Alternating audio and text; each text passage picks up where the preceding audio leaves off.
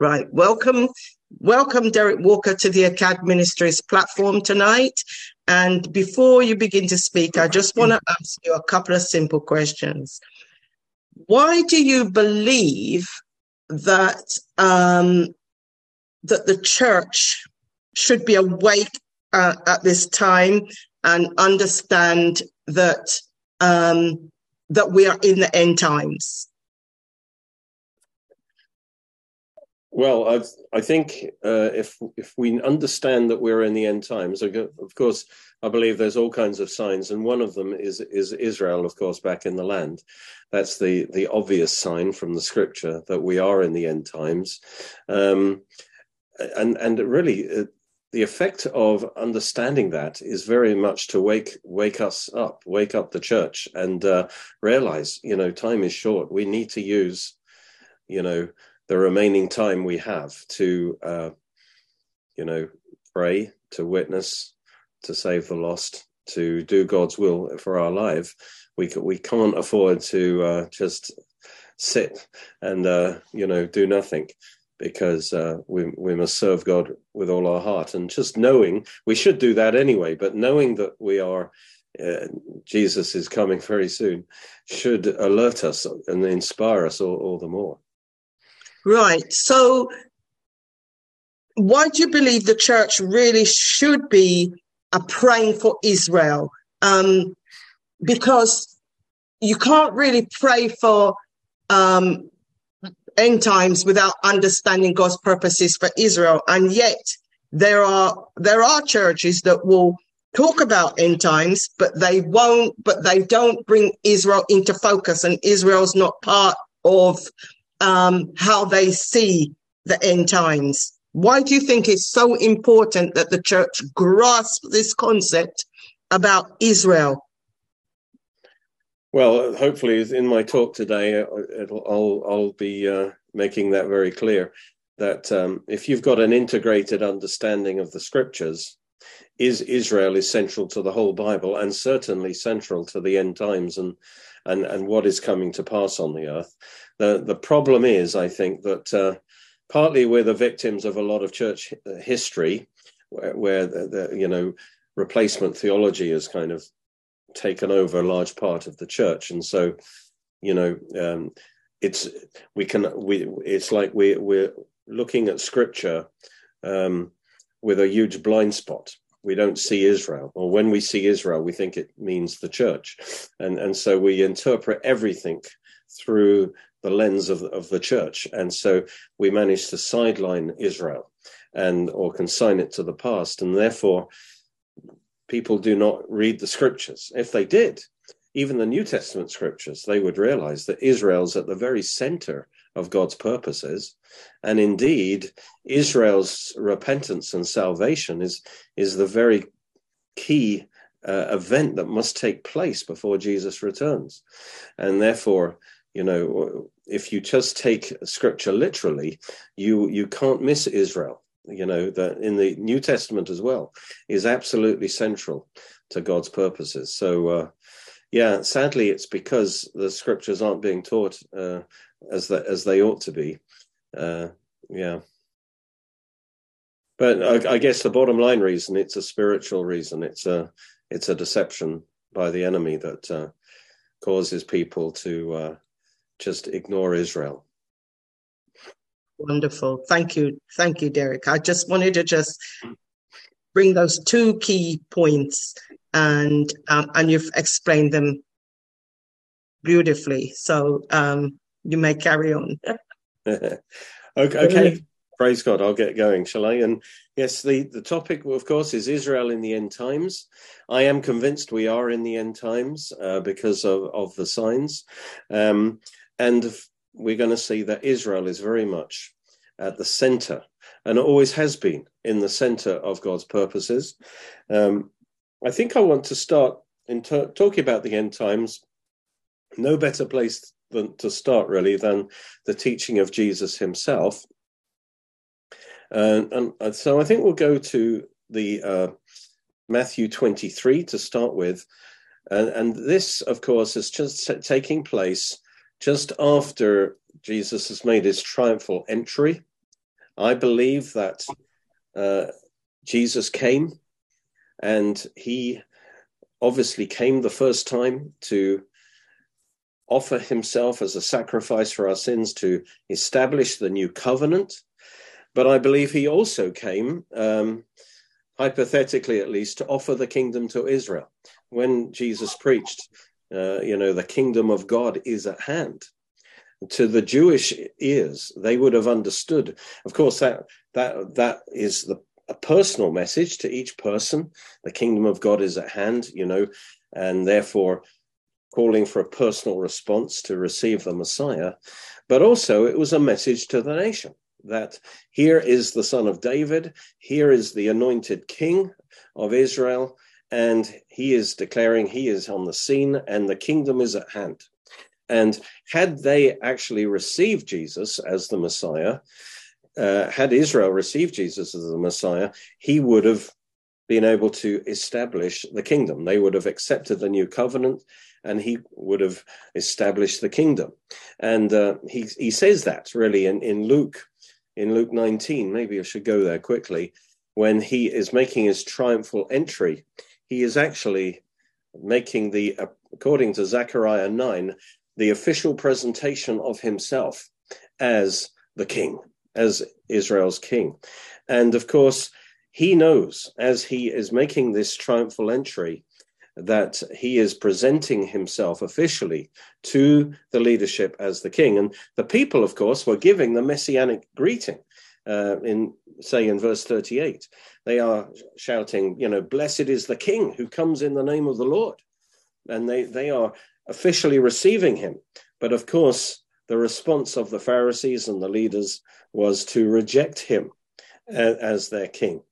And because of the covenants that were set up, we're going to explain it for Christ to establish his kingdom on the earth.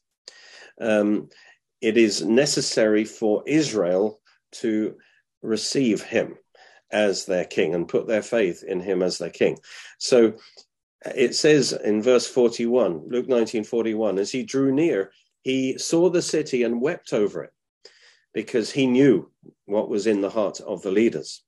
And he says, if you had known, even you, especially in this your day, the things that make for your peace, your shalom, now they are hidden from your eyes. And in other words, Israel could have entered into a time of peace under the Messiah, and yet because they refused him, he then announces the judgment that was going to come on them, particularly in AD 70 when they would be destroyed by the Romans.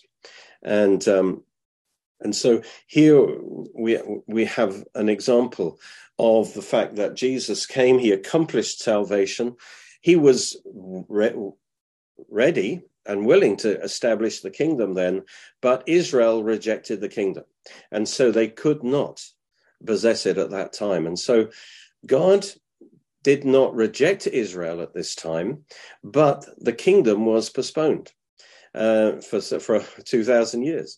It's a bit like God gave them the opportunity to possess the promised land at the time of Moses, but because of their unbelief, they had to wander in the wilderness for 40 years before Joshua led them into the promised land. And in the same way, Israel failed to enter the promised land of the kingdom that had been promised to them through their covenants, through the covenant with Abraham, Isaac, and Jacob.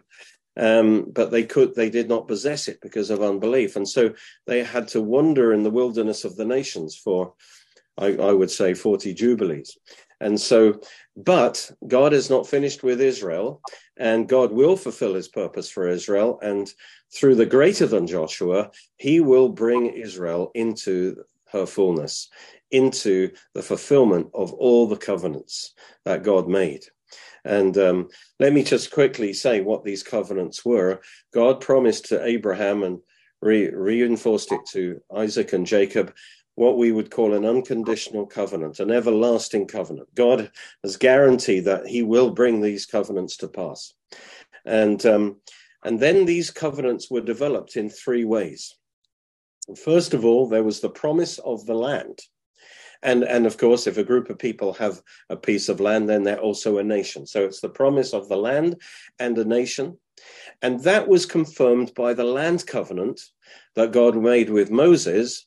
And that's right at the end of Deuteronomy, where the promise of the land was reaffirmed. And that's the first development. The second development was the Davidic covenant, which promised a ruler who would be an everlasting king, the son of David, who would reign forever, and not just over Israel, but over the whole world. That's the Davidic covenant. And then the third covenant that was promised to Israel was the promise that gave them their spiritual salvation and their spiritual blessing that would be brought in by the Messiah, which we call the New Covenant. And that's the basis for their spiritual blessing and also their abundance in the promised land. And it was of a nature that they had to receive the Messiah and enter into the new covenant before they qualified, as it were, to possess their kingdom, the fulfillment of all the covenants. So God's plan for Israel, as I say, is to fulfill all the covenants to Abraham, Isaac, and Jacob. And those will be fulfilled in the time period we call the millennium, the 1,000-year reign of Christ. Praise God. When he returns, he will bring Israel into her absolute fullness. All these covenants will be fulfilled through the son of Abraham and the son of David, Jesus Christ. And so these covenants that God made with Abraham, Isaac, and Jacob, and David, and through Moses too, these are the covenants that control the outworking of all history, you see. And all history is actually centered on God's chosen people, Israel. And so when the Messiah came the first time, of course, God knew this would happen, but sadly, his people as a nation rejected him as king. And if we go now to Matthew 23, the whole chapter is a rebuke, a judgment, if you like, by Jesus on Israel for their sin and their rejection of him. And then he concludes Matthew 23 by saying in verse 37 to 39, "O Jerusalem, Jerusalem," because that is the leadership of Israel, "the one who kills the prophets and stones those who are sent to her. How often I would have wanted to gather your children together as a hen gathers her chicks under her wings, but you were not willing." This is the rejection of Christ as the Messiah King. "See," now it's the consequences, judgment. "See, your house," that's the temple, "is left to you desolate." So he's predicting the destruction of the temple. "For I say to you, you will not see me anymore until," and I love that until. All right, not forever. God has not finished with Israel. Israel's under discipline right now because of her rejection of the Messiah. But you will not see me no more until you say, until the leadership of Israel says, "Blessed is he who comes in the name of the Lord." And that, of course, is the messianic greeting, the messianic welcome. That is Israel receiving Jesus as her Lord and Savior. And that, you see, is the basis for the second coming. He promises the moment Israel repents, calls on him, receives him as the Messiah, then he will return in power and glory and establish his kingdom on earth with Israel as the chief nation. So you see that here in the teaching of Jesus, Israel is at the center of world events and the very key to the second coming of Christ.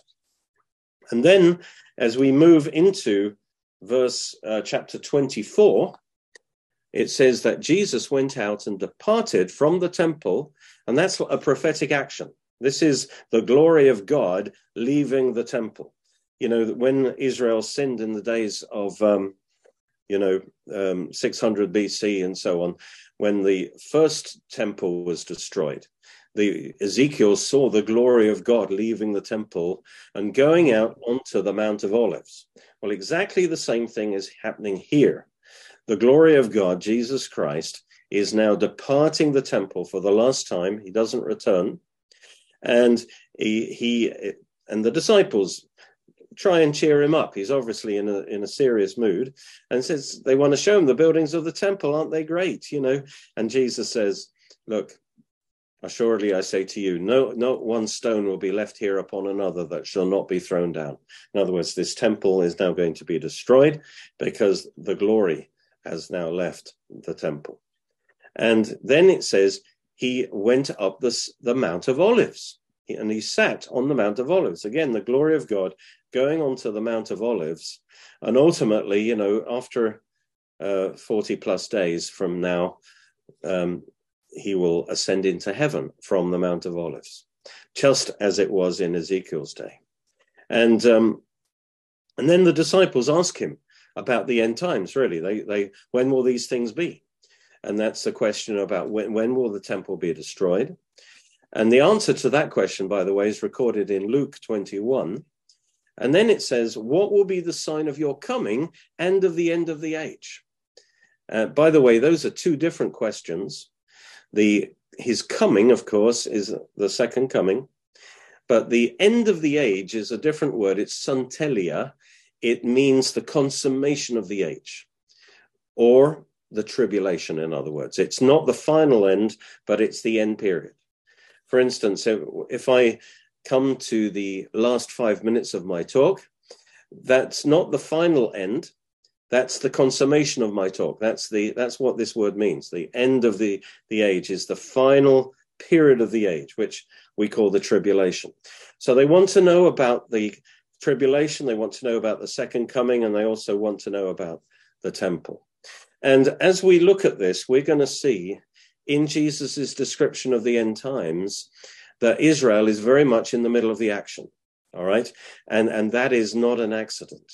It's because Israel is still at the center of God's purposes. A quick look at Luke 21. We'll see just a little piece out of this.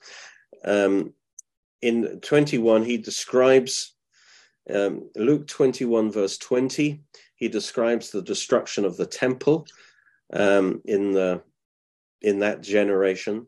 You will see Jerusalem surrounded by armies, then know that its desolation is near. Then let those in Judea flee to the mountains, and so forth. This actually happened, I think, in about, I'm not sure, let's say AD 68. Or early in the war, maybe even AD 66, the Romans attacked Jerusalem, surrounded Jerusalem. And it looked like this was the sign that Jesus was giving them, that the temple was about to be destroyed. And you might think, well, it's a bit late, because if Jerusalem's surrounded by armies, how can they escape? They're already trapped.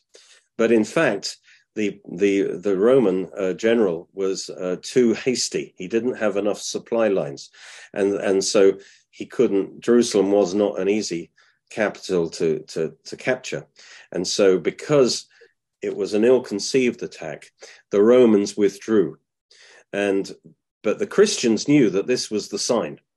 Most of the Jews were celebrating their victory, but this was actually the sign Jesus gave, that soon it will be destroyed. And the Christians, actually believing Jesus' prophecy, managed to escape in the next few years. They escaped to Pella, many of them. And then, of course, the Roman legions returned, and in AD 70, they actually destroyed the temple.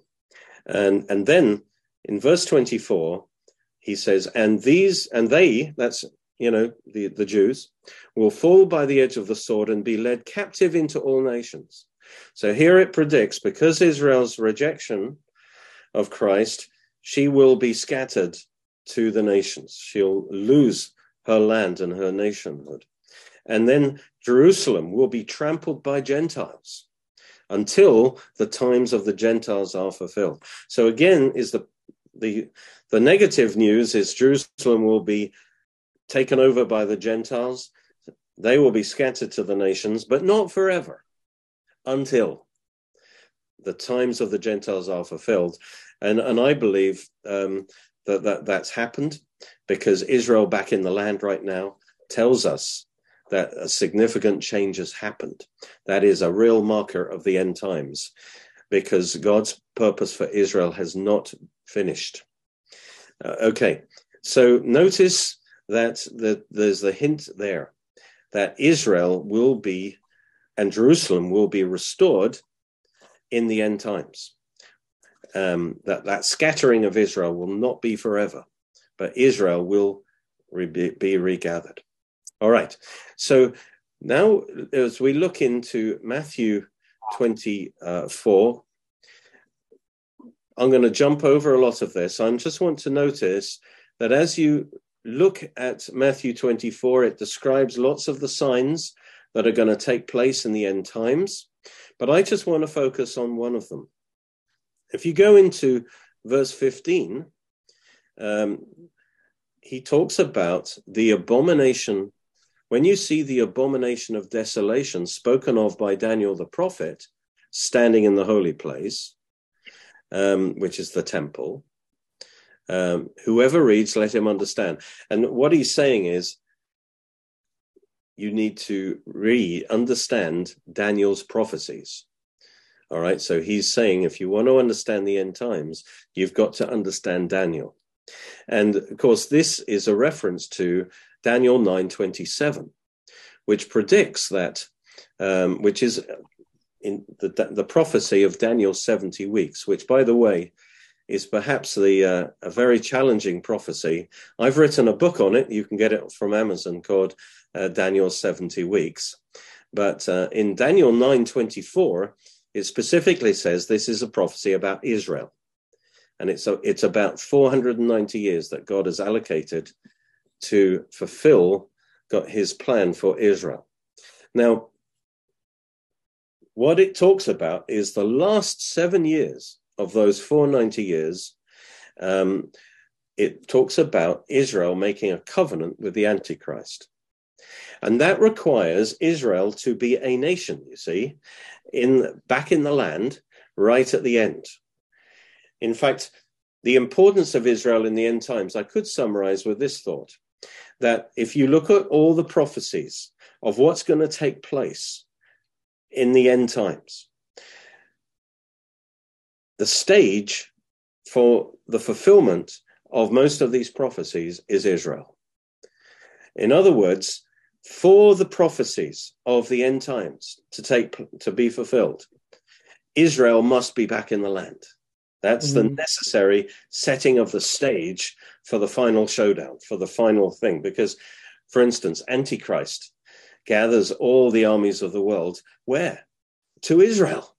Megiddo initially, and then to attack Jerusalem and so on. And so Jesus returns. Where does he return to? Not New York. He returns to Jerusalem, to the Mount of Olives. So in other words, Israel is center stage. And that is not a coincidence. All right. That can only mean that Israel plays a vital role. Why does the Antichrist gather under the inspiration of Satan? Why does he gather all the armies of the world to destroy Israel?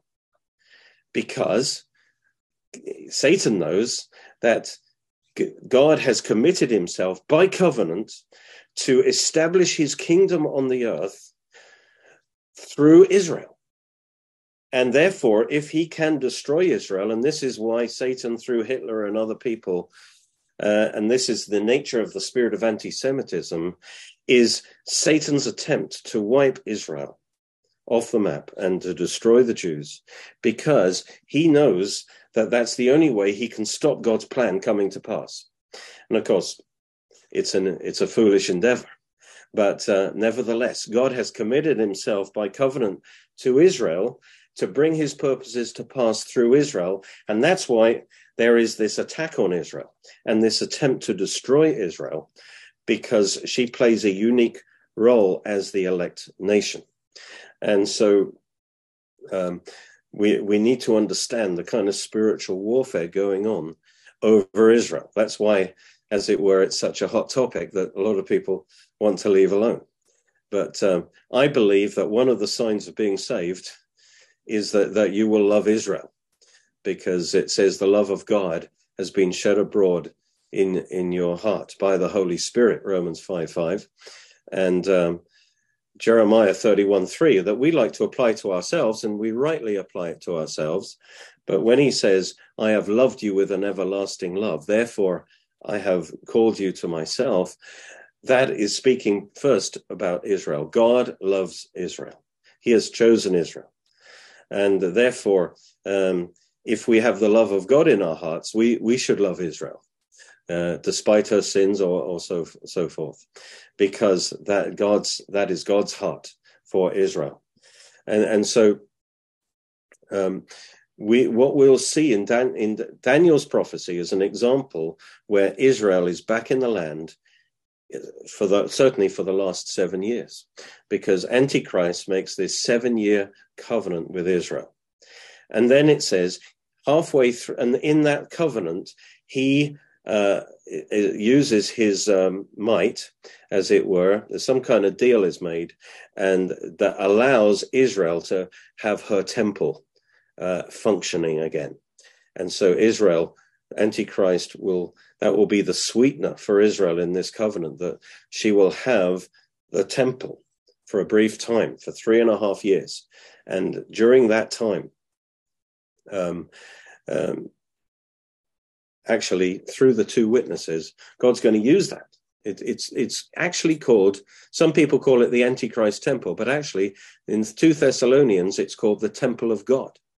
And here, it's called the holy place. So it will be an actual temple of God, because God's going to use it as an outreach. Now, the Orthodox Jews will think it's a chance for them to reinstate their temple worship of the old covenant. But God has another plan, you see. God's going to use the 2 witnesses who are going to preach the gospel, and they're going to dominate the temple. So all the Israelites are going to come to the temple, but the 2 witnesses are going to be preaching the gospel. They're going to be witnessing to Christ, and they'll be saying the final sacrifice has been made, and many will be saved through because they will do many miracles and so forth. And so halfway through those 7 years, the Antichrist breaks the covenant with Israel. He invades the East Jerusalem, and he kills the 2 witnesses, and he takes over the temple, and then he desecrates the temple by placing the abomination of desolation in the temple, which is probably some kind of idol to himself, the image of the beast, and then he starts commanding the world to worship him. And so he desecrates God's holy place. So Jesus refers to that prophecy of Daniel. And by the way, that brings down desolating judgments from God. That's why it's called the abomination of desolation. Jesus references this event in Israel. So I want you to notice in Jesus's description of the end times, it's centered on Israel and on the temple. And he says, when you see the abomination spoken of by Daniel, then let those in Judea flee to the mountains. He says, get out of there. And the reason that they should flee is in verse 21, for then there will be great tribulation, such as not been since the beginning of the world until this time, no, nor shall ever be. And so this will be the last 3.5 years are going to be the worst ever. That's when Antichrist becomes the world's dictator, if you like, and he is given 1,260 days of world power, and that's going to be the worst time ever. And then it says in verse 22, unless those days are shortened, and that's shortened by the return of Christ, no flesh will be saved. That's how bad things are going to get. But for the elect's sake. Now, again, many people like to think of the church here. We're the elect. But actually, that's true. But that concept of us being the elect only came in after, later. when Jesus spoke these words, it's clear how the original hearers would have understood him. The elect is Israel. And it's for the elect's sake, those days will be shortened. And here's another statement that Jesus is going to return for Israel's sake. He is returning to save Israel from the Antichrist. Because by the end of the tribulation, Israel will be calling on Jesus to save them. But I just want to see how this prophecy is centered on events in Israel.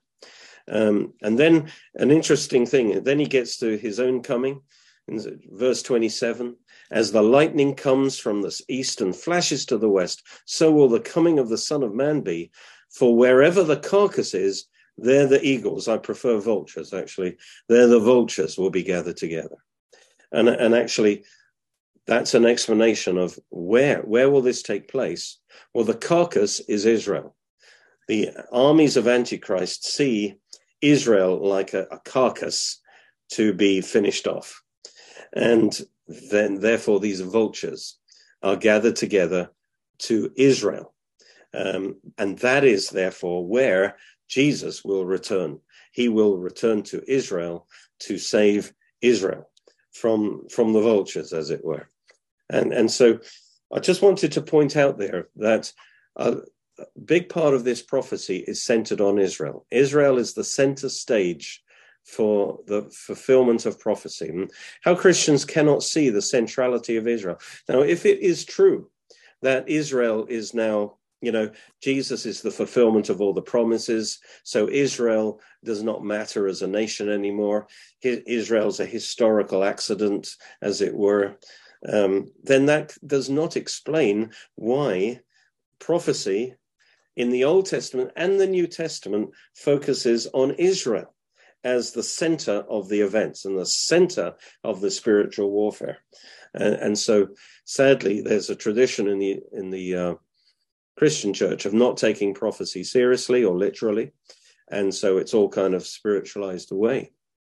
But I want to really focus now on something that I love myself, and I think I learned some of this first from Lance Lambert. In verse 32, he says, now learn this parable from the fig tree, or learn the parable of the fig tree. And the fig tree, as we'll see in a minute, is a reference to Israel. And here he is talking about the number one sign of the end times. Learn the parable from the fig tree.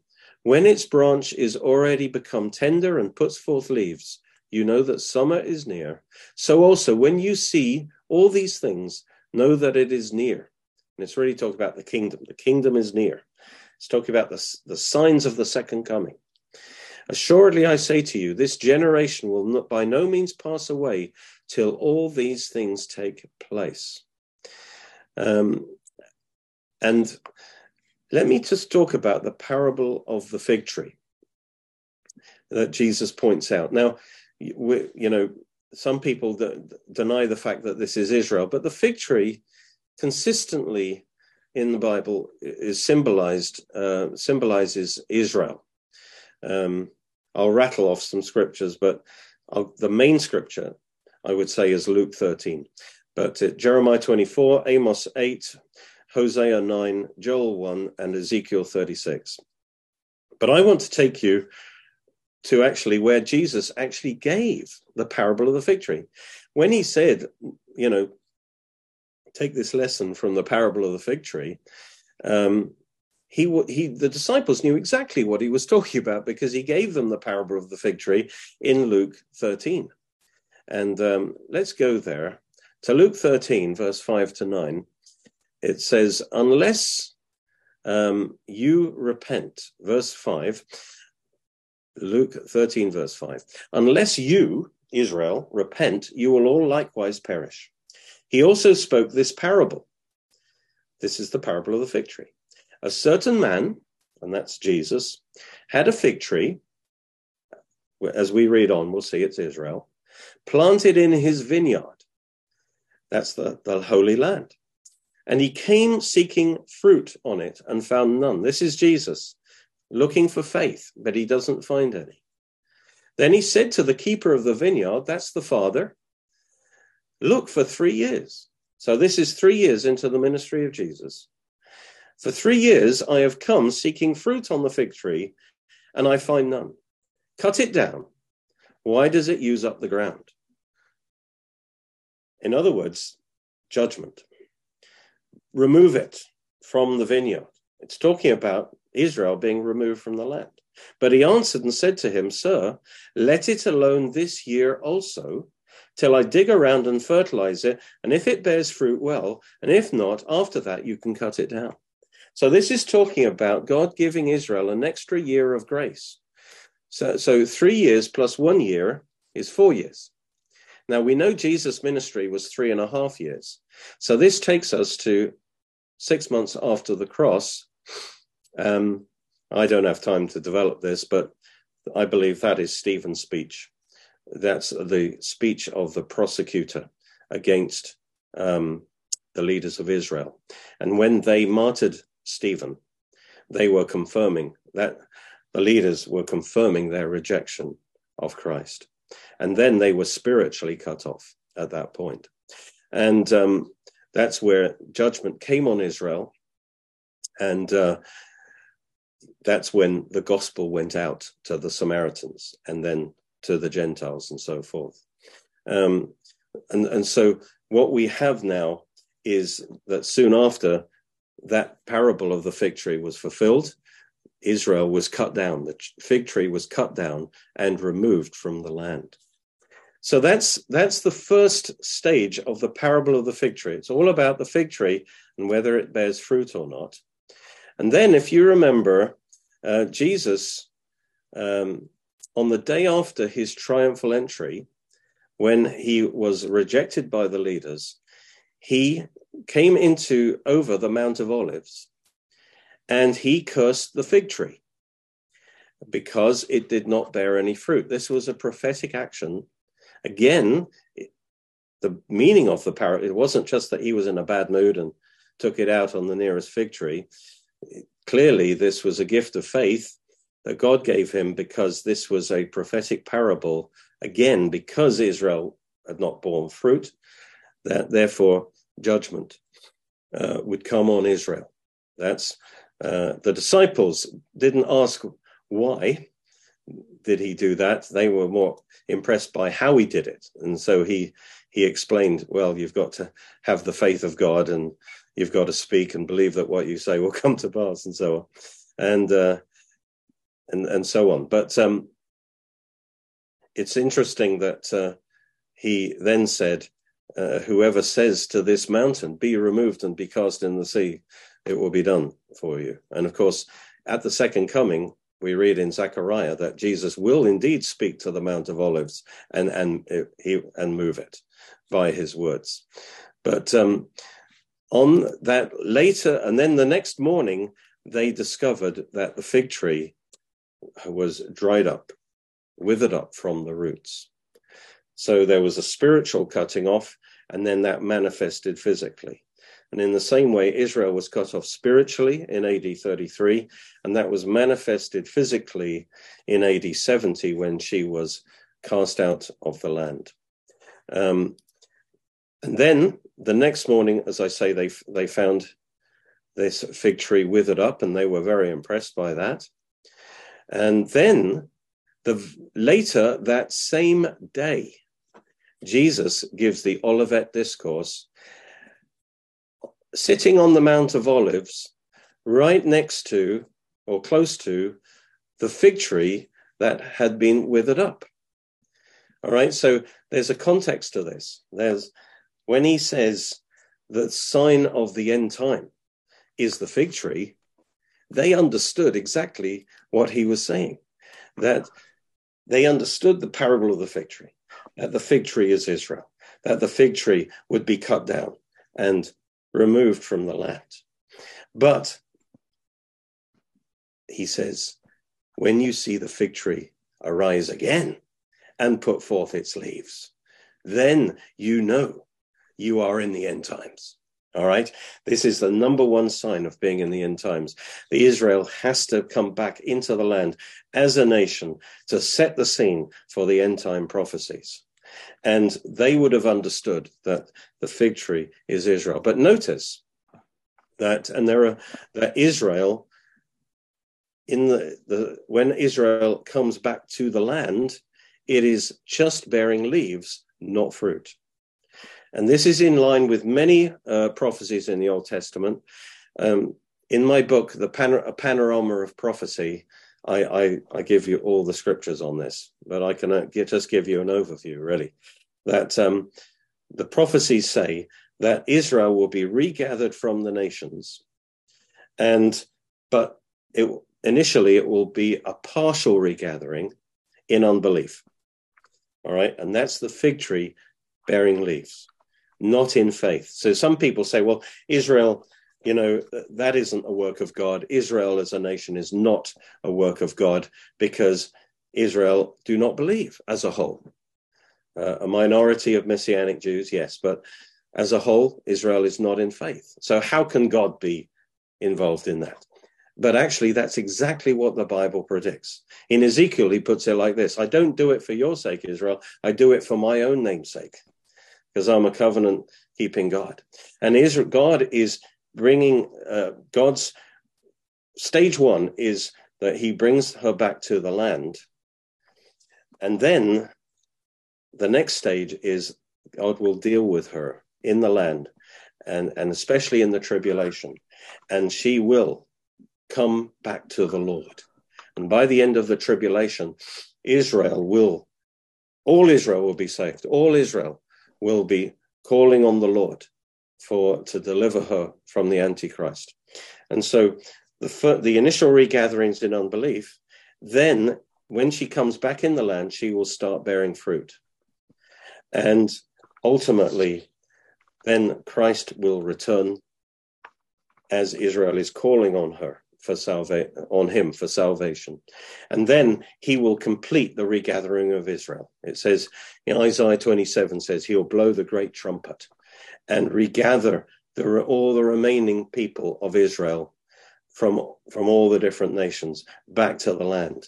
And Jesus talked about that in Matthew 24:31. He says, from the four ends of the earth, from the four winds of heaven, he will blow the great trumpet and regather Israel back to the land, and he will complete the restoration of Israel, and Israel will be fully restored and regathered in faith, and then the 1,000-year reign of Christ will begin.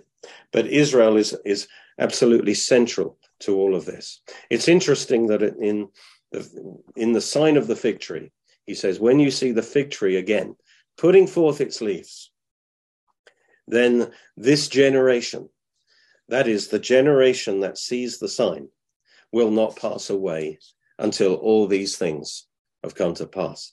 And that tells me that it's a man's lifetime. It's a man's lifetime. The generation that sees 1948 will not all pass away.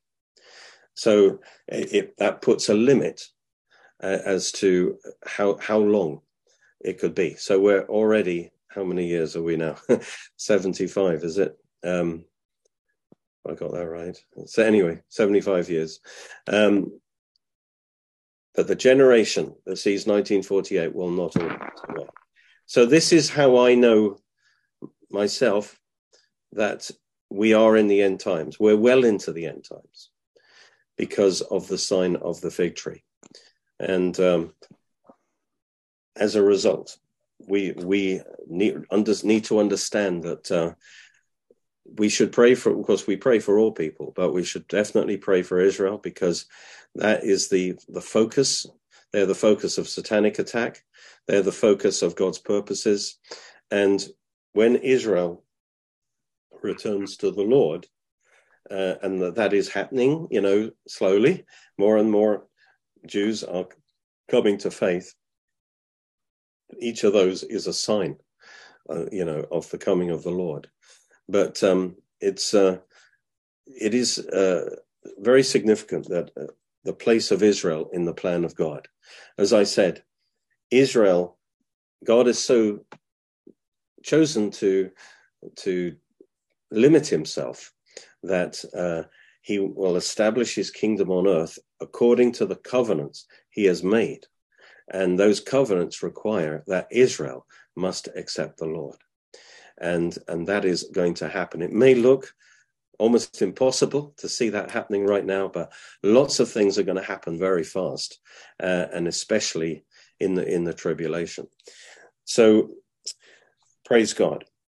I want to take you, I think, to Hosea. It's another favorite prophecy of mine. Hosea chapter 5, verse 15.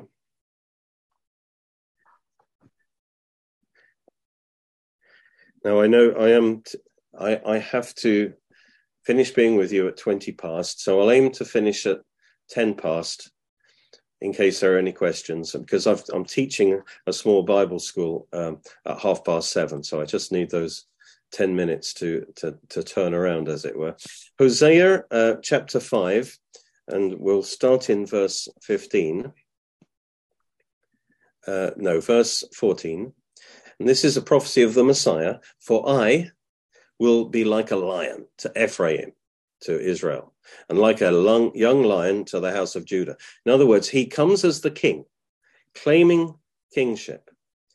But things don't seem to go well, because it says, even I, will tear them and go away. So instead of blessing is judgment. And he will leave Israel. I will take them away. And the implication is he is going to remove them from the land because they reject him. And no one will rescue.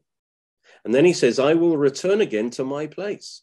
And of course, Jesus ascended to heaven in AD 33. Until, there's that wonderful word again. I will return to my place. Remember, Jesus said to the leaders, you will not see me again until. Okay? Until they acknowledge their offense. There's one particular sin, one particular offense that Israel must acknowledge and repent of. And that is, of course, their official rejection by the Messiah. It's a rejection of Christ. And they even made a judicial rejection of Christ by the Sanhedrin.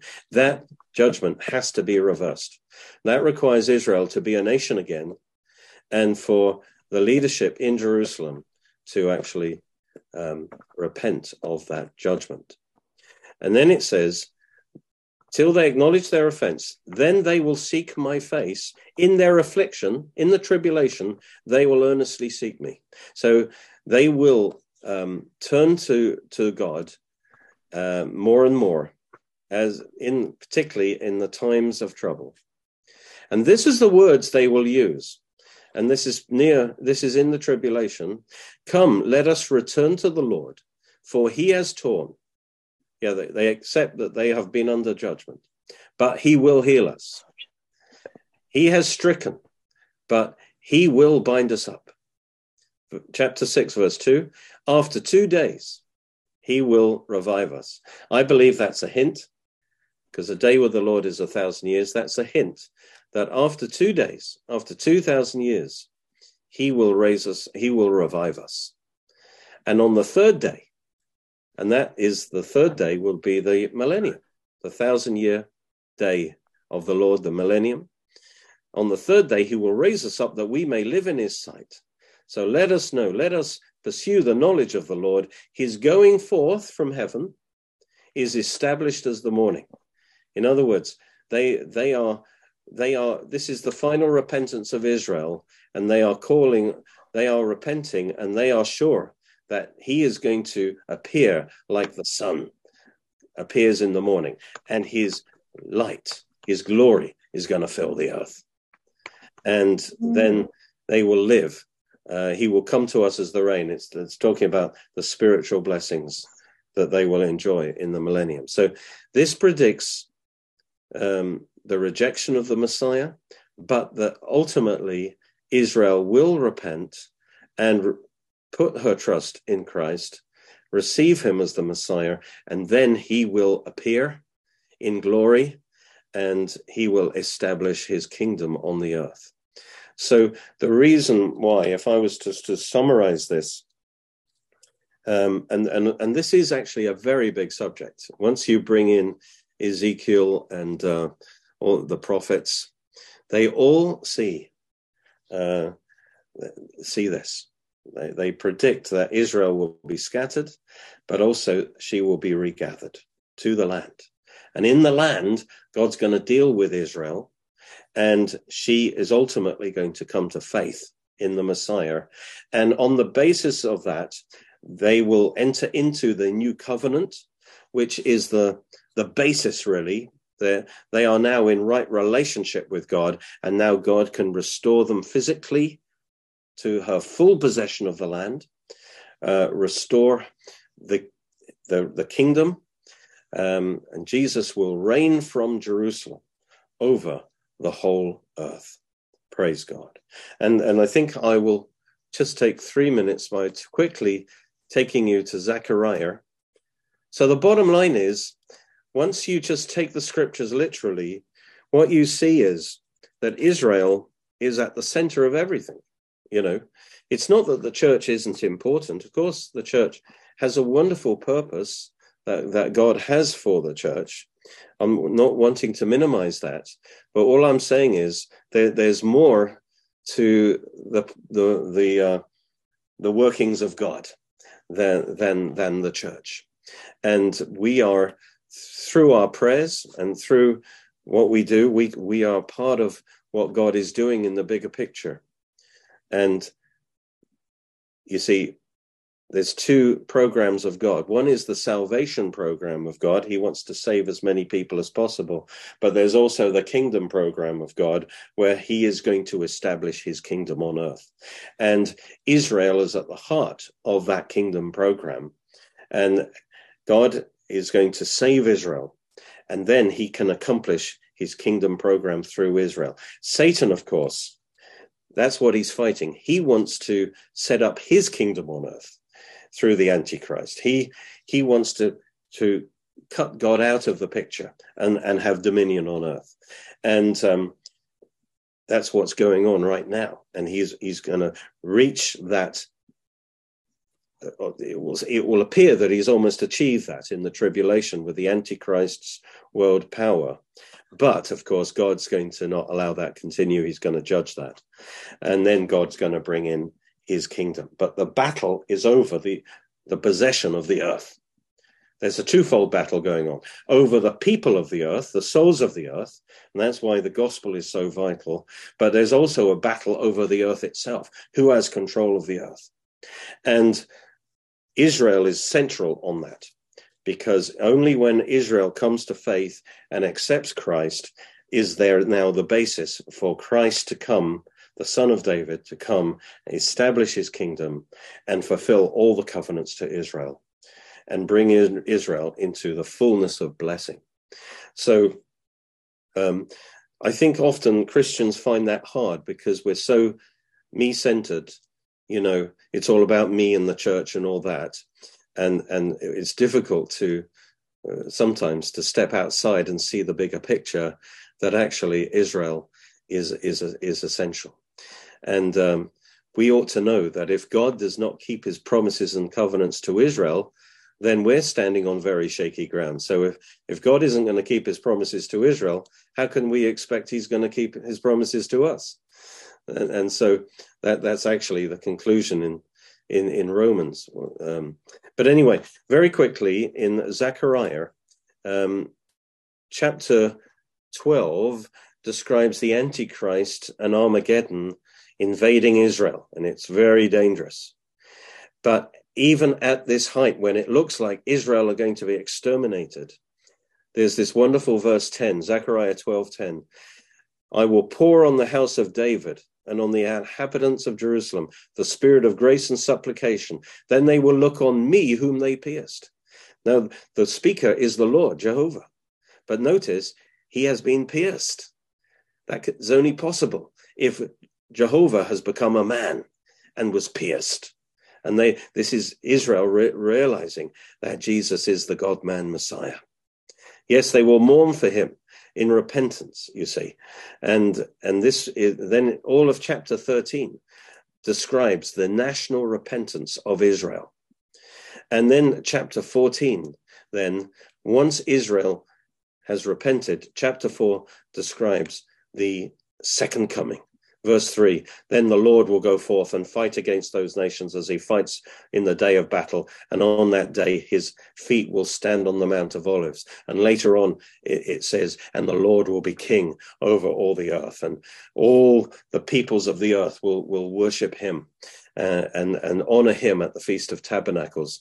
And so notice the Old Testament prophecies, of course, talk about Israel as being the center of God's purposes.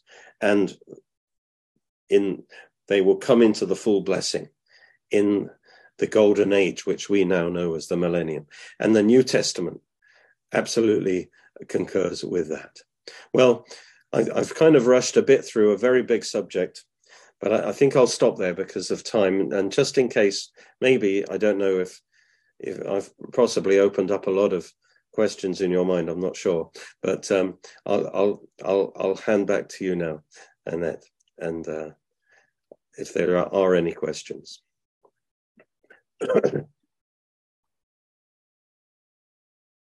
Well, Derek, that was just absolutely you've given us a feast, and was an excellent,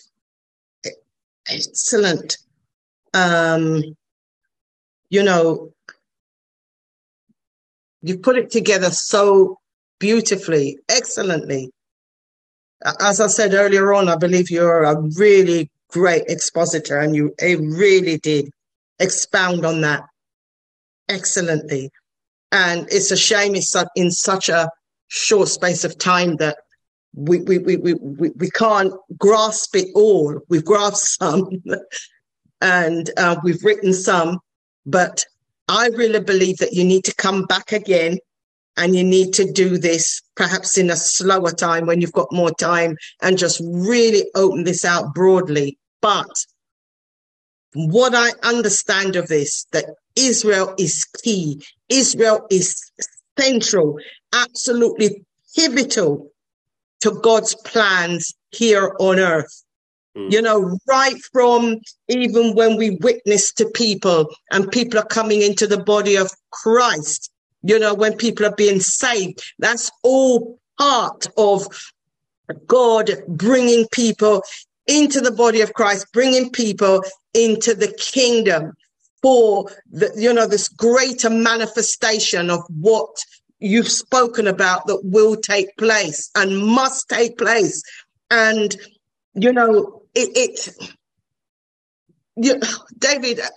Derek, at times it really does frustrate me when the church does not grasp this, because although they've got certain structures and things, but they don't fit well because they haven't got the foundation.